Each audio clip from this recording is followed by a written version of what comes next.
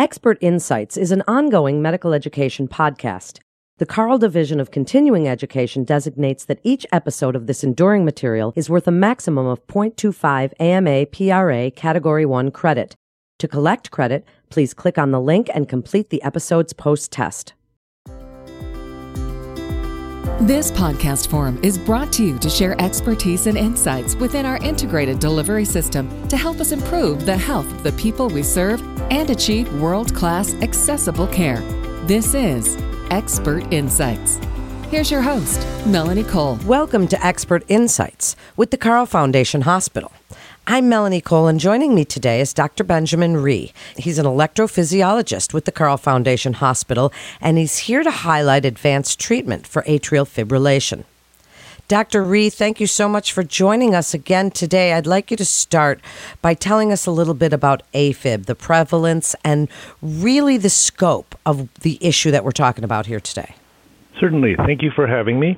Atrial fibrillation is the most common rhythm disturbance we see. It is seen in about 3% of the population overall. It unfortunately is expected to increase significantly in the foreseeable future, with the prevalence anticipated to increase and triple by 2050. Another way of answering the question might be to say that 1/4 of people over age 40 are expected to develop atrial fibrillation in their lifetime. Wow, that's some incredible statistics. So I guess the main thing we worry about with AFib, there's plenty to worry about, but the complications and the risk of stroke. Can you explain a little bit about why that happens? And since some people don't even know that they have it, and it may not even be detected on a normal well visit for other providers, what would you like to tell them when they're counseling their patients about this particular condition? We have collected an enormous amount of information regarding atrial fibrillation. There are two elements we manage with regards to atrial fibrillation. One is the risk of stroke, and second are symptoms associated with atrial fibrillation. We do know that atrial fibrillation is not a life-threatening illness in the traditional sense. It is not something where people develop it and then pass away immediately from it. That allows us to focus on symptom management, and again, the area where people do have early mortality is if they happen to develop a stroke. The calculated risk of stroke increase due to atrial fibrillation ranges from 1% to about 12% in patients. And so it is a big deal to see your physician and have that risk assessed and the appropriate therapy determined for the stroke risk, which again does cause people to pass away prematurely. The second element, the symptom risk, does not cause people to pass away early, and while important, is not as acutely alarming for most patients. Well, then tell us what's exciting. You and I have done a previous podcast on this. I'd like you to update it. Tell us what's exciting in the world of treatments. What problems are you trying to solve as we're curing the AFib, or are we just reducing that risk of stroke, or both? We're talking rate control and anticoagulation. Tell us a little bit about, first start with medicational intervention, Dr. Rhee, and then we can get into some of the interventions that could possibly be curative. Sure. In the few years since we last spoke, our understanding of atrial fibrillation has increased significantly. Regarding medication management, I think the biggest elements are that we are much more focused on preventing atrial fibrillation from developing at all.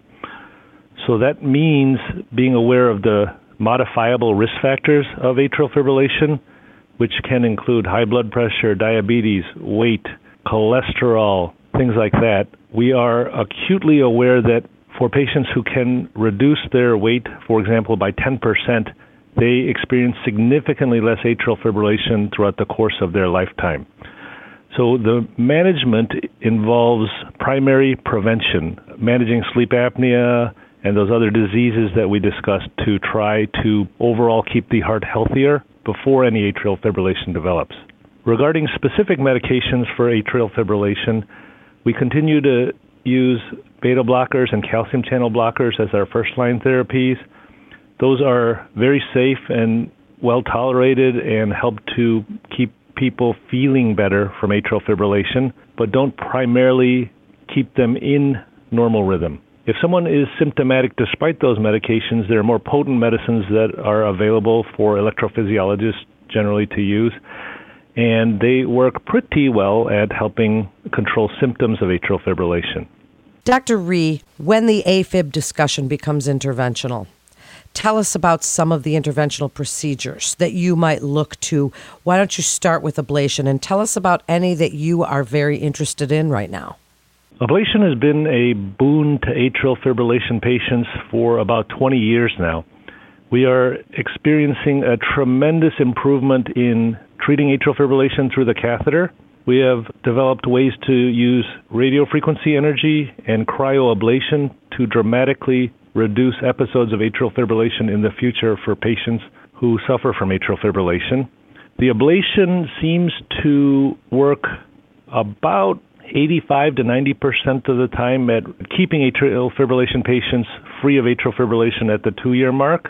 In comparison, the medications I mentioned earlier seem to keep them free of atrial fibrillation around 45 to 50%. The complication rate of the procedures have dropped enormously, and so the overall summary I would say about ablation is that it continues to increase in the recommendations and guidelines as an earlier and earlier recommendation for patients with atrial fibrillation because of the outstanding outcomes and the continued reduction in risk of the procedure. What are some others that are looking right now as we see that there are so many coming down the pipeline and so much happening in your field right now? It's really an exciting time. Tell us what else is going on out there. I think the most exciting area we're looking at is the possibility of a new type of ablation called pulse field. It is very promising, but not certain that it will deliver as promised just yet. So it's in the experimental phase. But we are hopeful that we can get even higher success rates at reducing atrial fibrillation than the traditional radiofrequency ablations and cryoablations. I guess I would like to mention that some of the success rates might be viewed differently by patients. Because atrial fibrillation is not a life-threatening rhythm disturbance, sometimes a reasonable goal might be symptom relief through the ablation. And frequently we see an additional 10 or even 15% of people feel significantly better with the ablation, even if they continue to have episodes of atrial fibrillation. So again, how you perceive the success rate of atrial fibrillation may depend on what you define as success. The catheter ablation is also getting safer, to answer your question more directly, because of better ways of monitoring the energy delivery and the risk of damage to non-cardiac tissues during the procedure. So the procedure is getting better and better through engineering enhancements in our monitoring technology. That's a great point, and I'm so glad that you brought that up because radiologic advances now are really adding to your armamentarium of available therapies and making them, as you say, a little bit more safe and with better outcomes.